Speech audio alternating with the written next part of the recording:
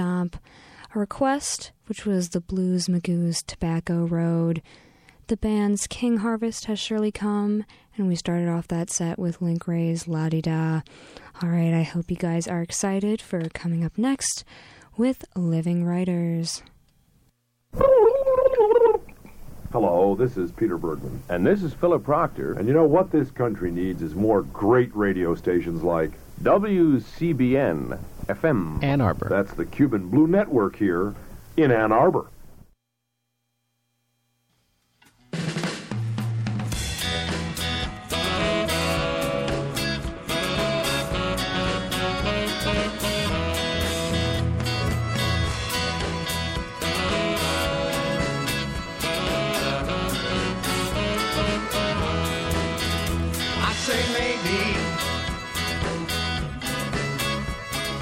Maybe I'm in love with you. I say maybe. Maybe I'm in love with you. Good afternoon. You're listening to WCBN FM Ann Arbor. I'm T. Hetzel, and today I'm so happy to have in the studio Yevgenia Albets here. Yevgenia, welcome. Thank you very much. I'm really honored to be here. So thank you very much for inviting me. Well, we're gonna have to arm wrestle for this because I am very honored, and Gina is too, that you are here in the studio. Thanks for coming down on a rainy Wednesday. It's wonderful to have you here. We have a Russian saying that there is no such a thing as bad weather. So it's very nice weather. Where life, it's nice, so pouring rain, it's perfect. I actually really like it too. I feel like it helps, rehydrate one and, a little bit of a bath if you need it. But the Russian saying, why do you think, I don't know, that sounds strangely optimistic. We're a very optimistic nation because we survived through 300 years of total state. We survived through 70 plus years of totalitarian regime, repressions, atrocities, everything. So we have no choice but to be optimistic. Of course we're optimistic. Life is so good. It's so good to see you and to have you here. Before we go further, I'll read a short bio. Yevgenia M. Albets is a Russian investigative journalist, political science author, and radio host. Since 2007, she has been the political editor and then editor-in-chief and CEO of The New Times, a Moscow-based Russian-language independent political weekly. It went digital in June of 2017 when its distribution and sales were severed by the Russian authorities. Since 2004, Albets has hosted Absolute Albets, a talk show on Echo Moskvy. Echo Moskvy, exactly. Thank you. Help me out here. That's wonderful. The only remaining liberal radio station in Russia. Albets was an Alfred Friendly Press Fellow assigned to the Chicago Tribune in 1990 and a Nieman Fellow at Harvard University in 1993. She graduated from Moscow State University in 1980 and received her PhD in political science from Harvard University in 2004. She's a member of the International Consortium of Investigative Journalists since its founding in 1996. Albets taught at Yale in 2003-2004, and she was a full-time professor at Moscow's Higher School of Economics, where she taught institutional theory of the state and bureaucracy until 2011, when her courses were canceled at the request of top Kremlin officials. In 2017, Albets was chosen as inaugural fellow at Kelly's Writers House and Perry House at the University of Pennsylvania. Albets is the author of four independently researched books, including one on the history of the Russian political police, the KGB, whose graduates are running the country today. She's a daughter and resides in Moscow, Russia. Currently, Albets is the inaugural fellow of the Weiser Center, and also the visiting professor of political science in CREES, Center for Russian, East European, Eurasian Studies, and the inaugural International Institute Distinguished Faculty Fellow for 2019-2020. That's such a long list. It's wonderful. Thank you again for being here today, Evgenia. Sure. So writing as a calling, you've written all your life, it seems to me. You went to Moscow University. You were a history and literature major, so showing a love, I think, of writing in that, as well as the stories that are in history. When did you feel a calling to be a writer? And Listen, I don't understand anything about calling, because journalism is not about calling, if I may, but it's a job, just a job, right, that you're supposed to do. So in the Soviet Union, journalism didn't exist, because there was, for one, there was a censorship. For two, there was, party type of propaganda that predominantly existed in the media. I was a science writer after I graduated from the Moscow State University Department of Journalism. I was a science writer, as it was the only field of journalism that allowed, for one, not to be member of the Communist Party, and I never was. For two, not to write any propaganda, because I was writing about the, particles. I was writing about microphysics and the history and the physics of the universe. It was extremely exciting affair to do that. However, even for that, once I was almost fired, because I was accused of propaganda idealistic physics, something like that. It's impossible to understand this. Those who ran the Soviet Union in the last decade, they were, they were long past retirement, So physiology was the that was their main concern. They had problems, with all kind of stuff. So please don't ask me to explain why. I mentioned something like Carey theorem. There is such a speculative thing in physics called Planck's wave. So, in accordance to this theory, souls of those dead are gathered somewhere over there in the universe. And so, since Soviet Union was an atheistic country, and everything that had to do with any mystique or with whole idea of God, whatever you and I or others may think about that, that soul was strictly forbidden in the Soviet Union. But it was totally ridiculous, because I didn't do any of that. I was just writing about different, theories that had to do with neutrino, the particle that is capable to penetrate the Earth. Anyway, that was what I was doing the first part of my journalistic career. And then Perestroika came, and that allowed me to move to the frontline newspaper of the Glasnost era, Moskovsky Novosti, and that's how I started writing about KGB. So I wrote But that doesn't seem like it's a natural, moving to that, how did you get that assignment? Because it doesn't seem like that would be... Obviously, not everyone did this. It wasn't an assignment. I feel like you were a crusader. It wasn't an assignment, because in the Soviet times it was impossible to cover KGB per se. It's just impossible to do. So I was assigned to write a feature story on the famous genetics Nikolai Vavilov, and who was imprisoned during the Stalinist terror, and who died out of starvation in Saratov jail in 1943. He was a great guy, and he created, the whole field of study, and those who do genetics now, they all know his name. So I went to Leningrad, now it's St. Petersburg, to research his story in archives, and I came across his interrogator, NKVD interrogator, Alexander Khvat. So when I returned back to Moscow, I managed to find the address of this interrogator. KGB guys said that he was long dead. It was, of course, a lie. So I tracked him down. I came to his apartment, And I just buzzed and that's how I made an interview with him. He was already 80-year-old. He'd never seen a journalist before. So I did an interview with him. I wrote about that. That's how all that started.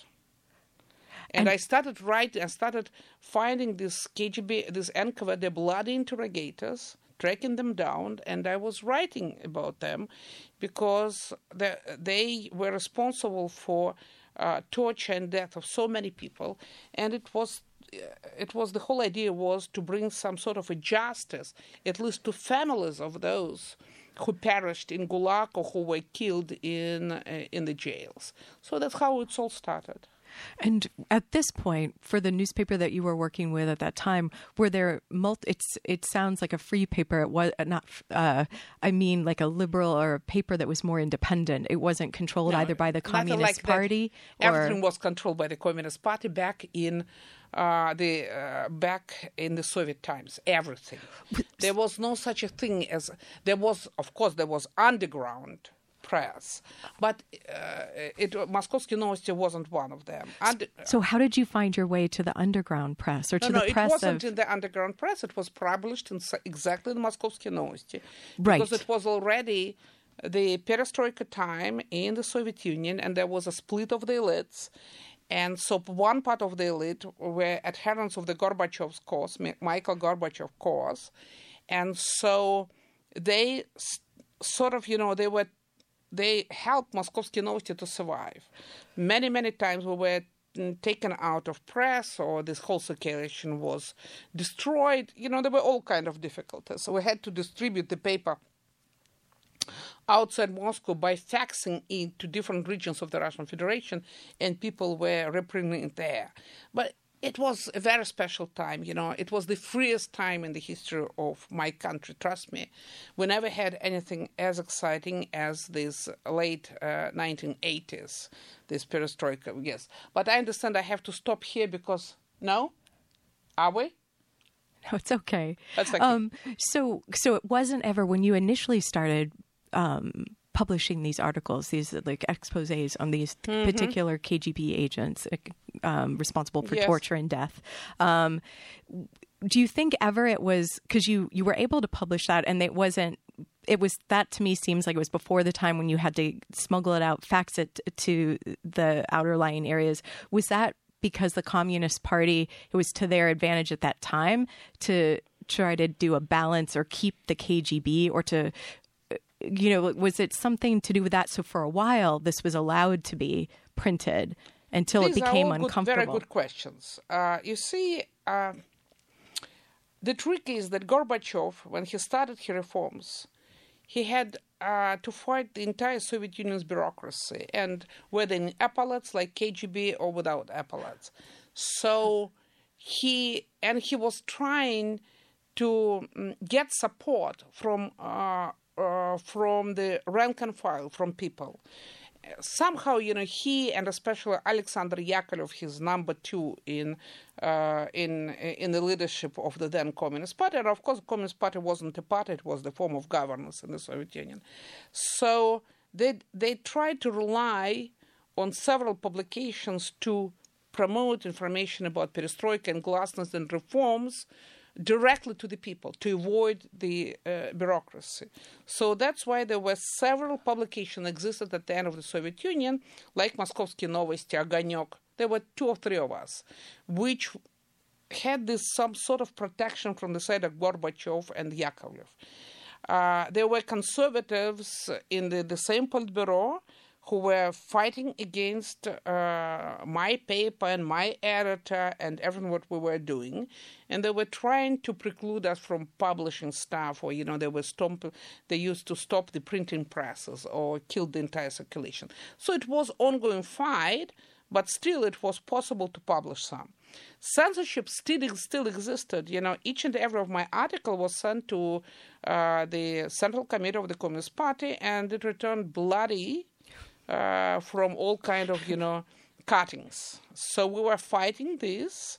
Something we were able to get back, something not. But, it was step-by-step process to bring really glasnost, openness to the country. So I know you said it's a job. Yeah, it is a job. And it is a job. But it's also something like you keep fighting. It feels different than a Listen, job. I love fighting. I love fighting. So that's your vocation. That's your calling. That's what, gives, real scent to life. Yevgenia Albats here on Living Writers today. I'm T. Hetzel. We've got Gina Brandolino behind the glass. And you've got Living Writers. We'll be back.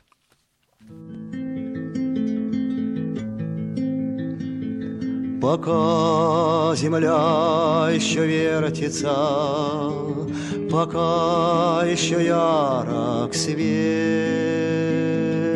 Господи, дай же Ты каждому, чего у него нет. Умному дай голову, трусливому дай коня, дай счастливому денег и не забудь про меня, пока земля еще вертится. Good afternoon. You've got Living Writers. I'm T. Hetzel. Yevgenia Albats is here in the studio. Yevgenia, can you tell us a little bit about the song we just heard? Yes, it is. This is the kind of song that makes me very nostalgic. It's a beautifully written poem by the late Bulat Akudjava. Bulat Akudjava was a famous poet in the Soviet times. He passed away in mid-1990s. There is a tradition existed in Russia when poems were accompanied with the music. So, and, it's something like your folk music in this country, in the United States. So Bulat Akudjava was severely censored during the Soviet times. His both parents perished in Gulag, of course, as it was a customary thing in my country. So, and he wrote, quite a few very popular poems. This one called A Prayer. It's not a real prayer, like it's not Baruch Atah Adonai, right? But it's called a prayer because basically he says that let everyone get what he or she are seeking to get. Mm-hmm. Let smart person get a good brains. Let whiskey person get a good horse. This type. And it's a great melody and the great lyrics.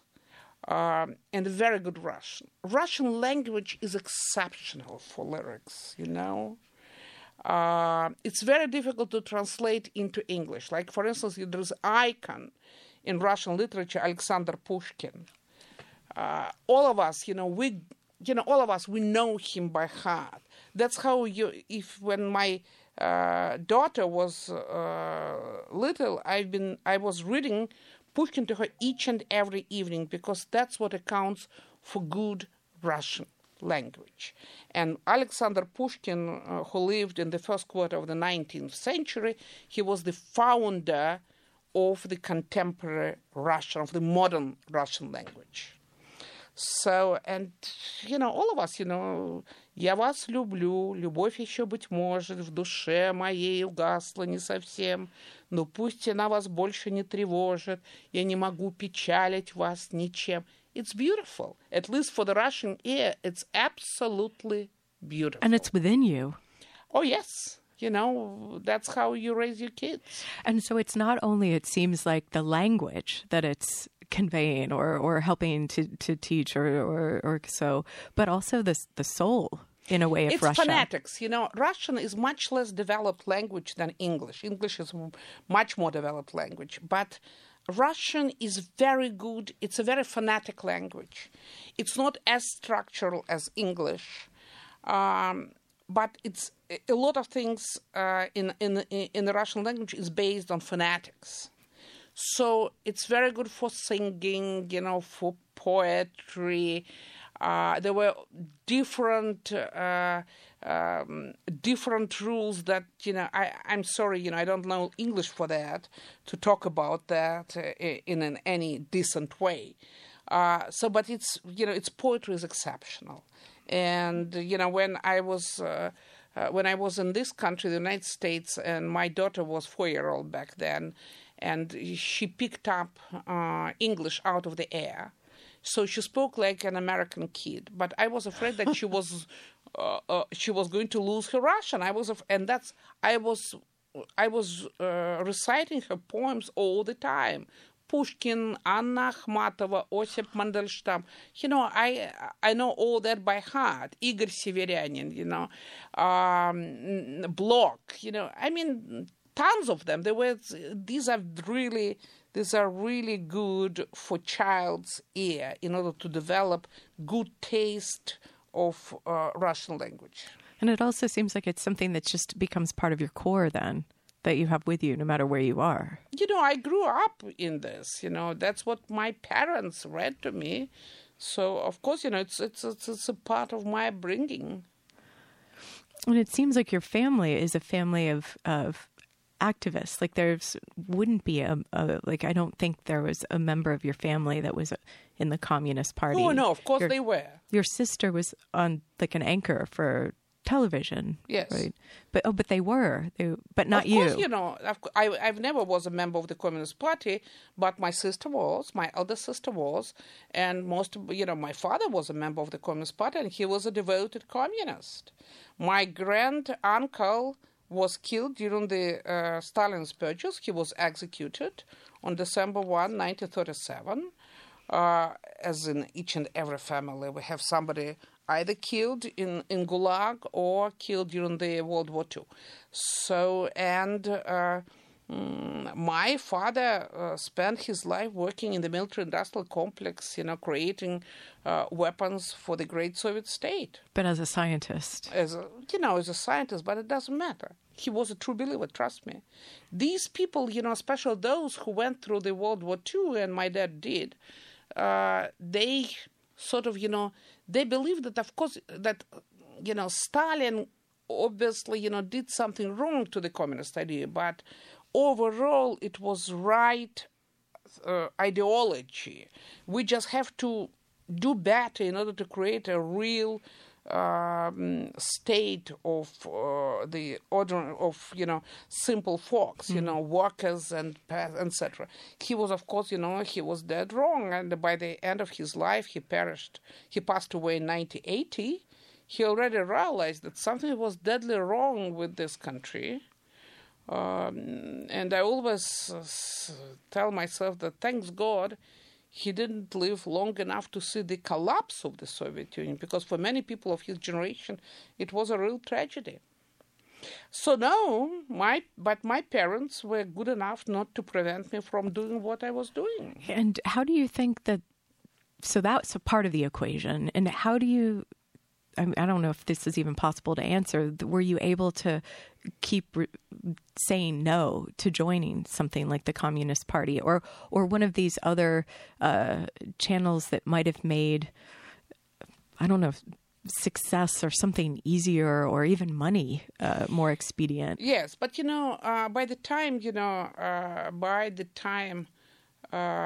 I got to the university, I was already 16, and I was already married by that time. So in my part of the world, and as in many countries in the third world, kids grow up very quickly, and we had to to do it in a quickest possible way. So I think by that time, many of us were already acquainted with the underground literature, which was called Tam Izdat, something that was published, by the way, in this particular city, because Art is publishing, one of the best books published for smuggling in the Soviet Union was published precisely in this state and in this city. In Ann Arbor? Yeah. What was the book? No, that was not the book. It was Aris Publishing House. Oh. Yep. And that's why Joseph Brodsky found himself here in the University of Michigan, precisely because, he was invited by the professors here who were involved in publishing the literature that was forbidden in the Soviet Union. And I should tell you, when I came to Harvard as a PhD student, and I went to Widener Library, if you go to the underground D level in the Widener Library of Harvard University, it's a Russian department. So when I walked into this Russian department, I saw books published before the revolution. I saw books published by Russian authors who were in exile in Berlin, London, you name it, in many different countries in Europe. I saw books that were smuggled outside the Soviet Union, which never were allowed to publish. And I remember when I first saw this wealth of literature existed outside the Soviet Union, and I never saw this before, I felt so angry because I was deprived for so long from this knowledge. And I felt like, you know what, please give me my sleeping bag and let me stay here for a couple of weeks. It was, it was amazing. So how do you even start then with that? I was reading. I was a lot of books where they were smuggled into the Soviet Union, like, for instance, Orwell, Animal Farm in 1984. These two excellent books, they were totally prohibited in the Soviet Union. For distribution of Orwell's, you could easily get 7 years in labor camps. So they were smuggled on the tobacco paper, very thin paper, they were published. And usually you were given 24 hours to read this and then to pass to the next one. The same was true with Solzhenitsyn, Gulag. The same was true with many other books. Political science totally didn't exist in the Soviet Union. Social sciences didn't exist. Hobbes was, the last time Hobbes was published, this great philosopher, the author of Leviathan, was published in 1937 and never since then. Plato was censored. Locke was censored. We really, and that's what, when I started, that was the reason why I decided to go to do PhD at Harvard, precisely because I felt like, wait a second, all that marvelous things existed. Great books on political science, great book on the nature of government, state, revolutions, and so it goes. And I never been exposed to those books. I never knew them. So, and there were things that I was thinking about for many, I spent quite a few days and weeks thinking about certain things. And apparently hundreds of people thought about there in other countries. I just never had access to this wealth of knowledge that existed. Your brain must have been completely on fire and exhausted at the same time. No, I was exhilarated. Very happy. I was very happy. I felt absolutely happy. You finding it. That's why when sometimes I see people here, the students don't read, I think, wait a second, you're so lucky, guys. You're so lucky because you can allow yourself to read or not to read, or to read at your vacation.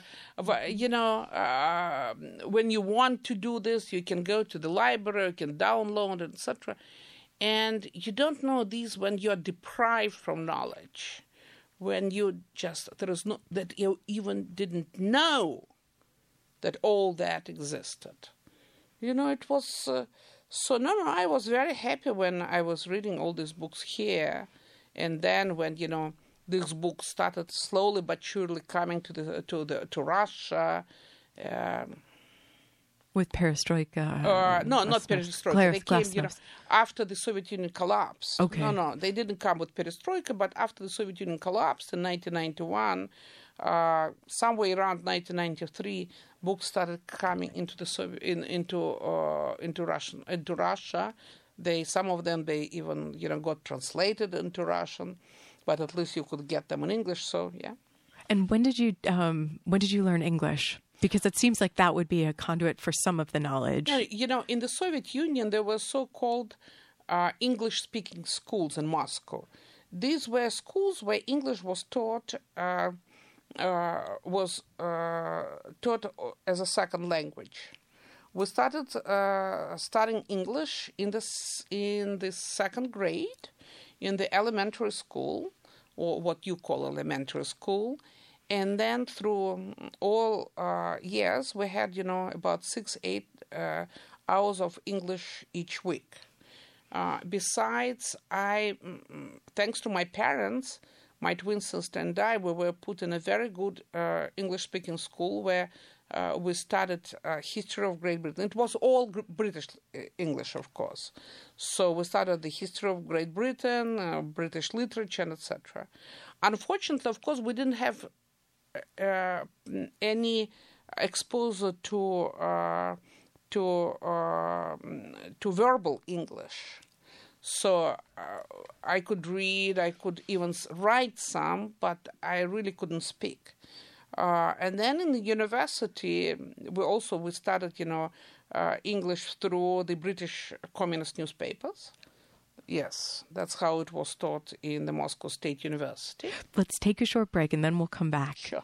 Today on the program, Evgenia Albats is here. You've got Living Writers. I'm Tia Hetzel. We'll be back.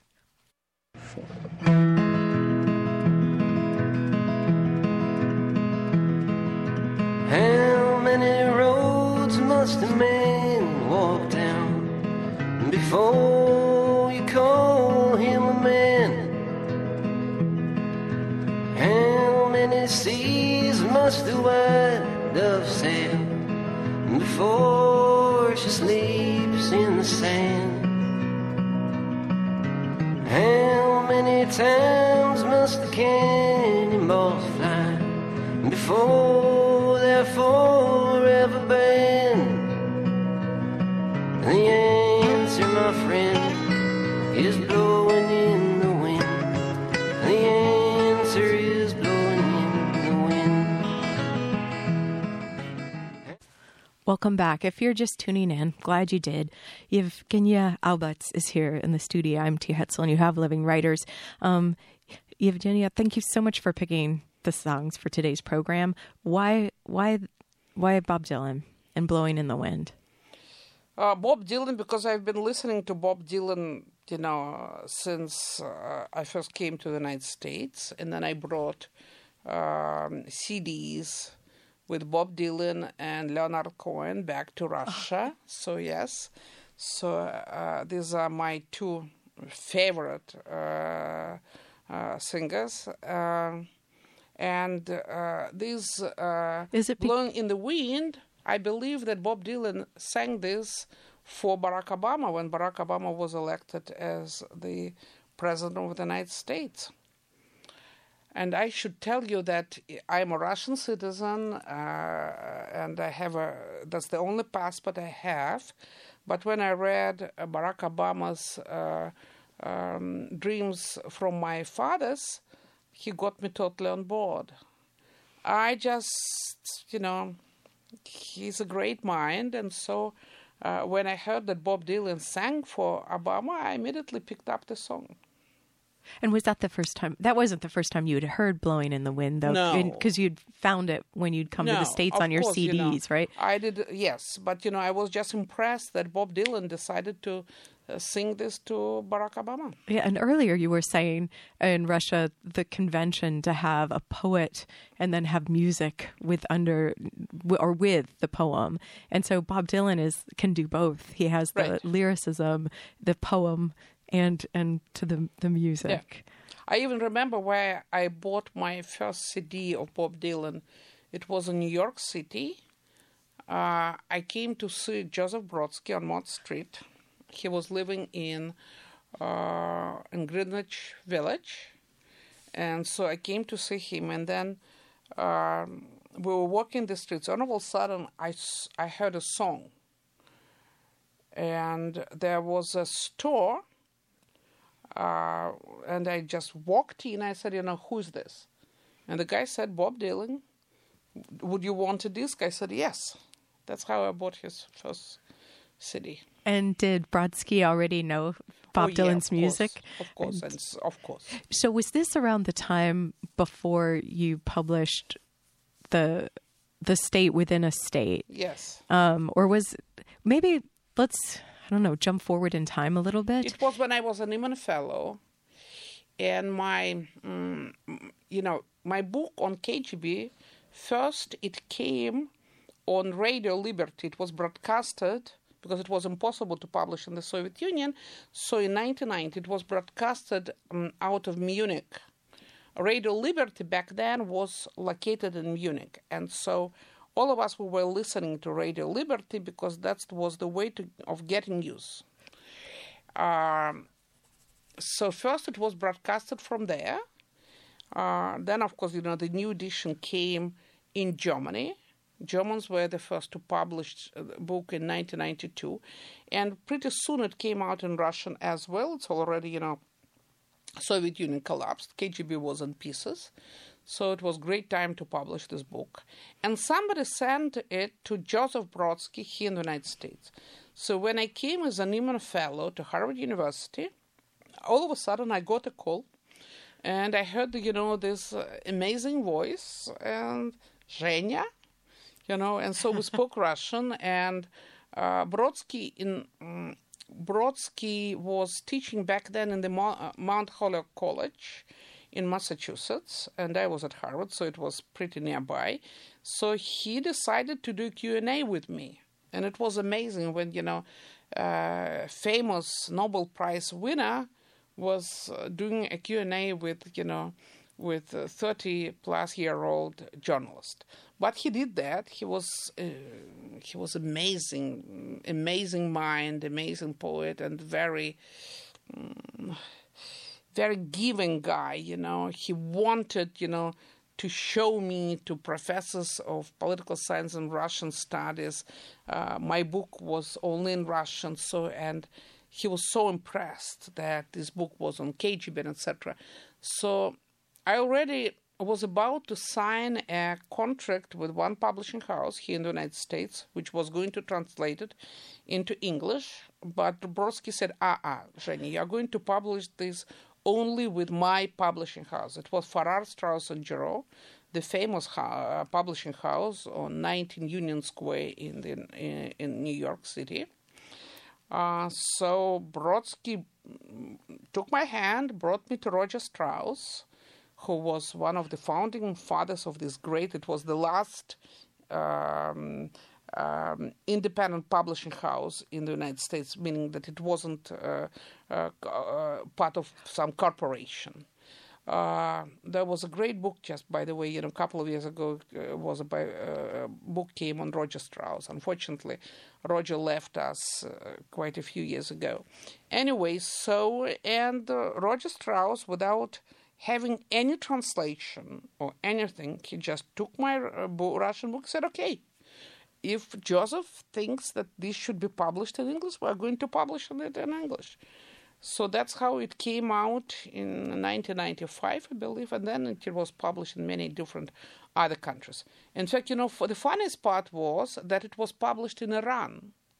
It was translated into Farsi and published in Iran. I never received proceeds from that, but I kept asking myself, why did they need the book on KGB in Iran? But anyway, that's how it happened. And then I would imagine that this book, The State Within the State, then becomes part of that library that you described, not only across this nation and other countries too, but in Harvard, where if someone is walking downstairs into their library, like you did those years ago, your book will be on the shelf as well. It is there. For sure it is there. I know that it is there. Yeah. That's how I found out that the book was translated into Farsi, thanks to Harvard Library. Oh, they have a copy. Yes. But Harvard Library, everything. Harvard has a great Davis Center for Russian Studies, so there are quite a few very, very good books on Russian history and the history of the Soviet Union. There are great minds who are still teaching at Harvard on the subject of the post-communist and post-communist states. So, yeah, there are quite a few very good books. So how do you balance being an investigative journalist and being a scholar? Or do you balance it? I've been trying to do that, and but Russian authorities did it for me. When I did my dissertation at Harvard, and I returned back to Moscow because I wanted to teach in Moscow. So I thought that I was done with journalism. After all, I've been in journalism for so many years. By now it's 44 years that I'm, in this line of work. And then, I covered the wars in Chechnya. So I felt like I was exhausted, with all that. So I became a professor in the Moscow-based university, the High School of Economics, the university that existed as a result of the market reforms in Russia. It was established in 1991 by the reformers. So they invited me to teach political science there, and I was very happy. I was teaching institutional theory of the state. I just loved teaching it. And my second course was on the theory of regimes. I was teaching, classes on the theory of democracy. No one taught this before me in Russia. I was teaching political philosophy. Anyway, it was very interesting and, great time, and I loved my students. There were some 90 of them each year.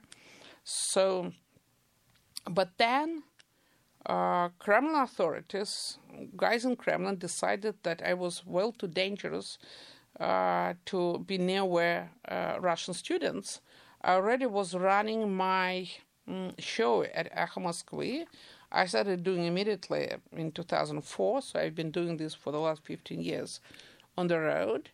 And in 2007, we started this new political magazine, Political Weekly, the New Times, and I became the political editor of this magazine. So, and apparently there were quite, there were some other, also stuff I created. I founded the group that was called I'm Free.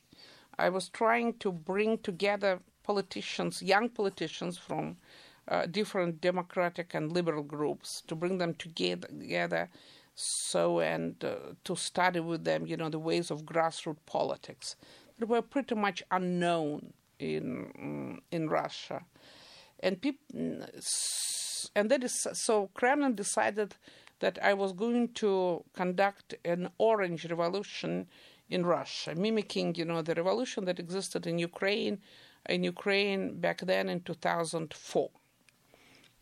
Kremlin was always afraid of, of this, what they called colored revolutions, that, people were going to revolt. And of course, I was preaching John Locke, who used to say that if powers infringe on your rights and property, then then people have the right for revolt. So apparently, those Kremlin idiots, they got frightened by that, and there were, young politicians who were gathering in my house each Tuesday, and there are many of them became very well-known politicians in the current Russia, and like Alexei Navalny, for instance. So anyway, they decided that that I shouldn't be allowed anywhere near young people, or something bad is going to happen for them. Anyway, so they closed my classes, and for 2 years, the university was paying me for not teaching. Yeah, they were paying me because they couldn't just fire me. I was a professor, a full professor, but they were paying me for not teaching. Because because they considered me dangerous. They were idiots, of course, but So you were teaching these young politicians or these young students. This was after hours. So they were already out in the sphere. They were no longer students, or they were still your students. No, they were no longer students. I never mix, politics and academia.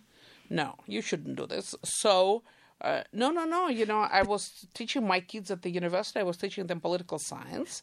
And then on Tuesdays, young politicians were coming to my house. I was cooking them dinner. And since I had a kosher house, so I was cooking them chicken each and every week. And so these young politicians, so different than these young bureaucrats like Putin that was being churned out in Putin this. Putin is not that young. Well, no, he's not young now, but at some point, as we all were. I don't remember him young. But it's so vastly different. Like there's these young politicians that are trying. There's a new generation, totally new generation of Russians. Many of them they don't remember Soviet Union, so as we call them, unbeaten generation.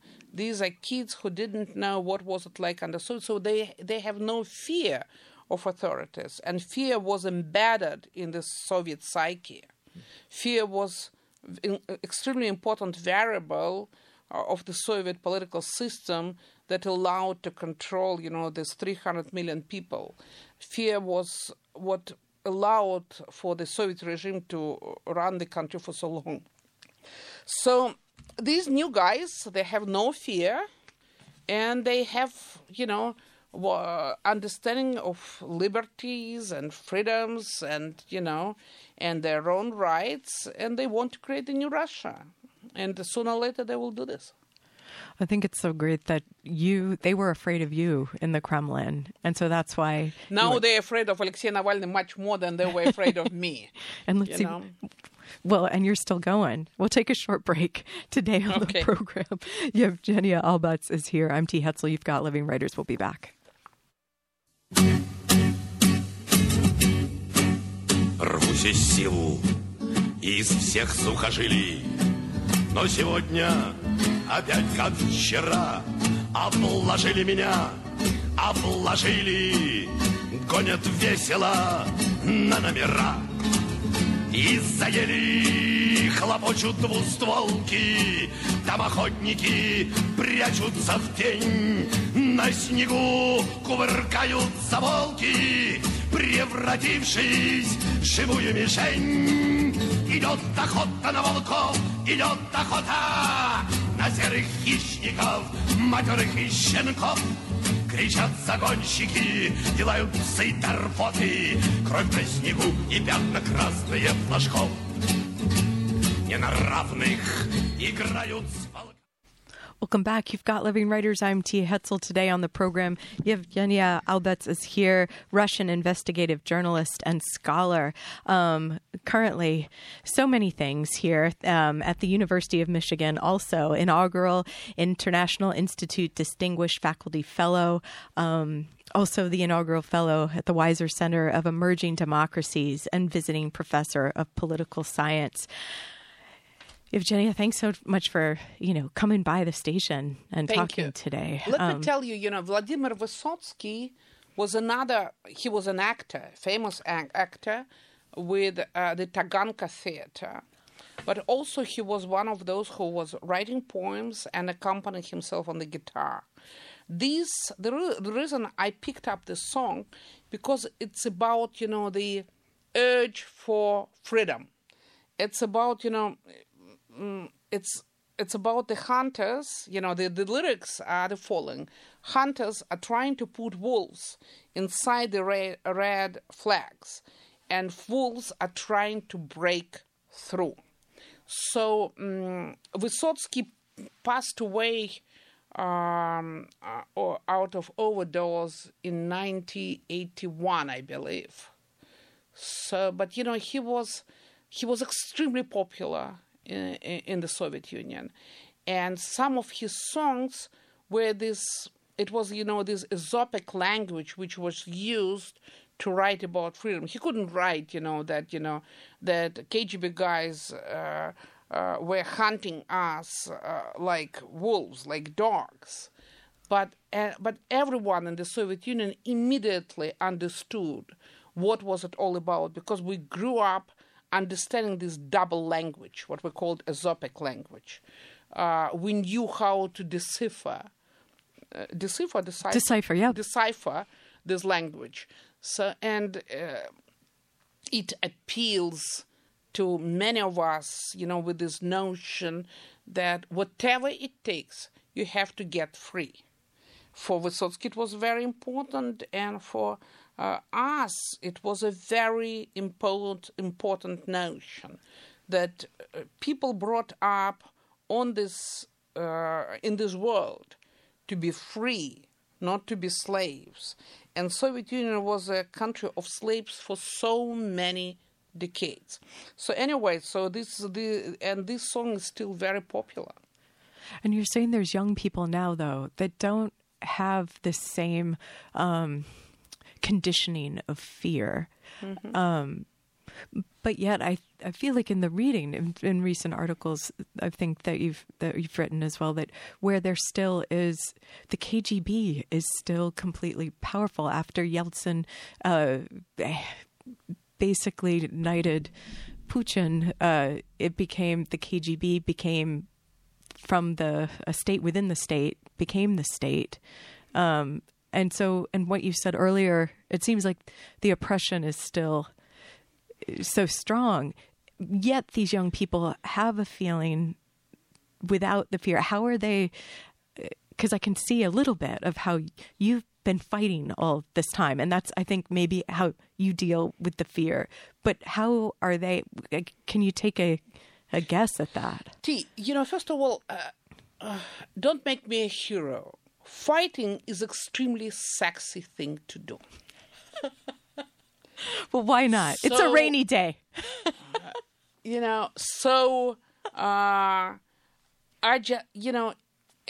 I think you are heroic. No, it is certain way of life, if you want. Now, talking, you're absolutely right that, the KGB now, it has another acronym, FSB. Unfortunately, it survived the collapse of the Soviet Union, as it was the strongest institution of the Soviet Union. And unlike other post-communist countries like Poland, like Czech Republic, like Germany, Russia GDR. never conducted the policy of lustration. It's never tried to get rid of its secret police, of its political police. And as a result, when Yeltsin basically appointed Putin as his successor, these guys from the KGB popped up right away. And that's how it happened that political police got control of all the major institutions of the current Russia. However, don't mistake it for the Soviet Union. Soviet Union was a totalitarian state. There was no private property and there were no private enterprises. It's no longer the case here. Russia has a developed market economy. And so the plurality of business interests doesn't allow for the corporation of the graduates of the KGB to take control over every side of the country. So there are still, that's why plurality still exists. That's why my radio station, Echo Moskvy, keep going. That's why I'm able to broadcast my shows out of studio of University of Michigan on a weekly basis. That's why, we still keep, it's not easy. There is, censorship existed. There are so few of us left. But still, it's all plausible. So it's not the Soviet Union. Russia is going into circles, it's true, but sooner or later, it will become a normal, normal democracy. It just takes more time than we used to dream about. So because of the market and because people are able to be getting money or so, and having this power in business. There's there's a hope for it. Because I was thinking I thought I read in one of your earlier articles that anyone who's a businessman who was thinking of funding some other, like a young politician, they have to go through the Kremlin, bring the cash to the Kremlin first. And so, in effect, Putin was controlling. So there's it's true, but not. It's not all truth. Okay. There are businessmen who have to go through Kremlin, but there are those who refuse to do that. They were forced to. Many of them forced to leave the country, and there are less than, fingers on my one hand of those businessmen who are ready to sponsor independent magazines like mine or independent politicians like Alexei Navalny, etc. But still, these people do exist. And especially these people do exist in the new economy, in the internet-based economy. They can be stationed in Dublin. They can live in London, but they find ways and means to support the democratic opposition in Russia. It's very important that, people are capable to make money outside the state. It's not just that, they're capable to create their businesses. They're capable to provide working places for people so outside the realm of state.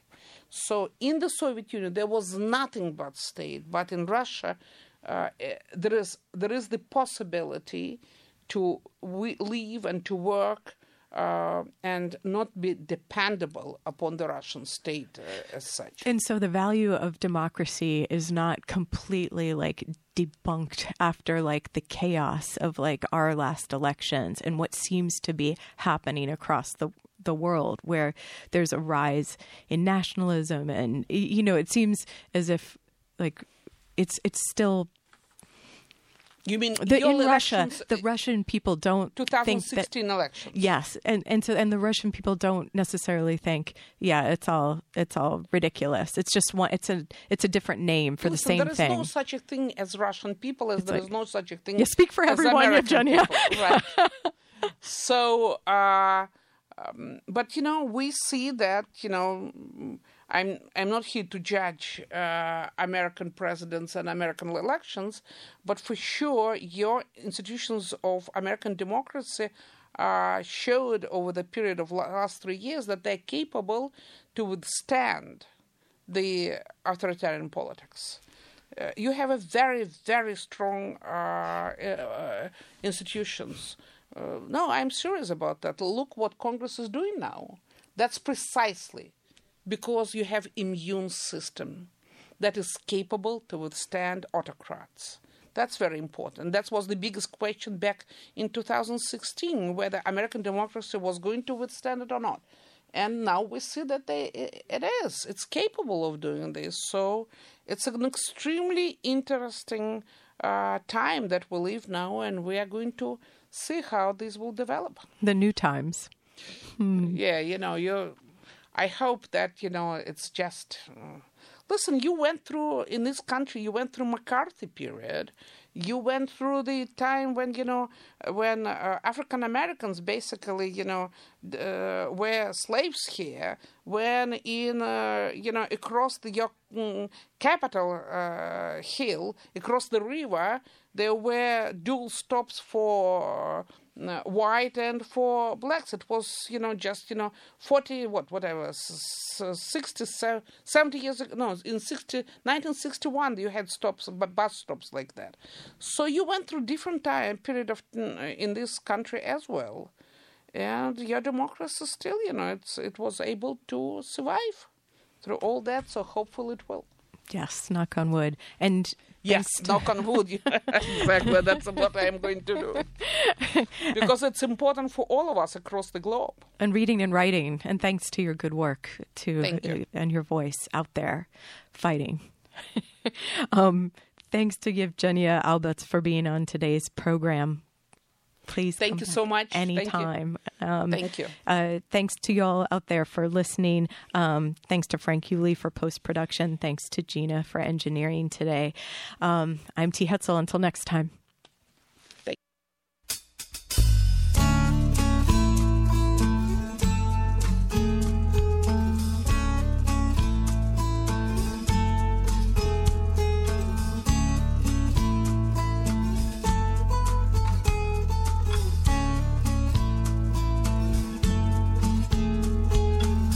Get a fast car. I want a ticket to anywhere. Maybe we make a deal. Maybe together we can get somewhere. Any place is better. Starting from zero, got nothing to lose. Maybe we'll make something. Me, myself, I got nothing to prove.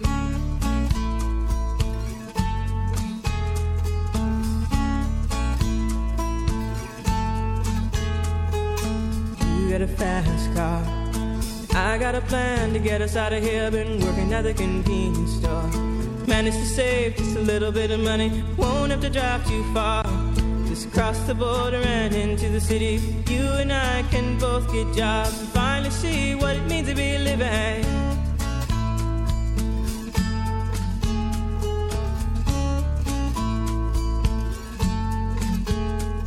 See, my old man's got a problem. Yeah, but the bottle, that's the way it is. He says his body's too old for working. His body's too young to look like his. My mama went off and left him. She wanted more from life than he could give. I said, somebody's got to take care of him. So I quit school and that's what I did.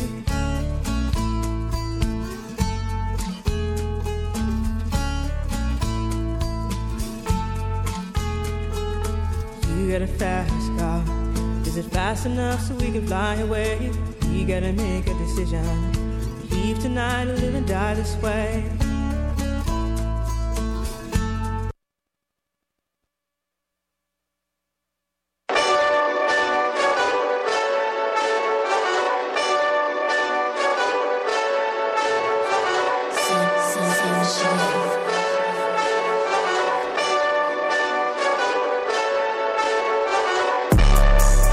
And here we go on a Wednesday. This is the Daily Sports Report. I am Jake Karalexis, and we are live on 88.3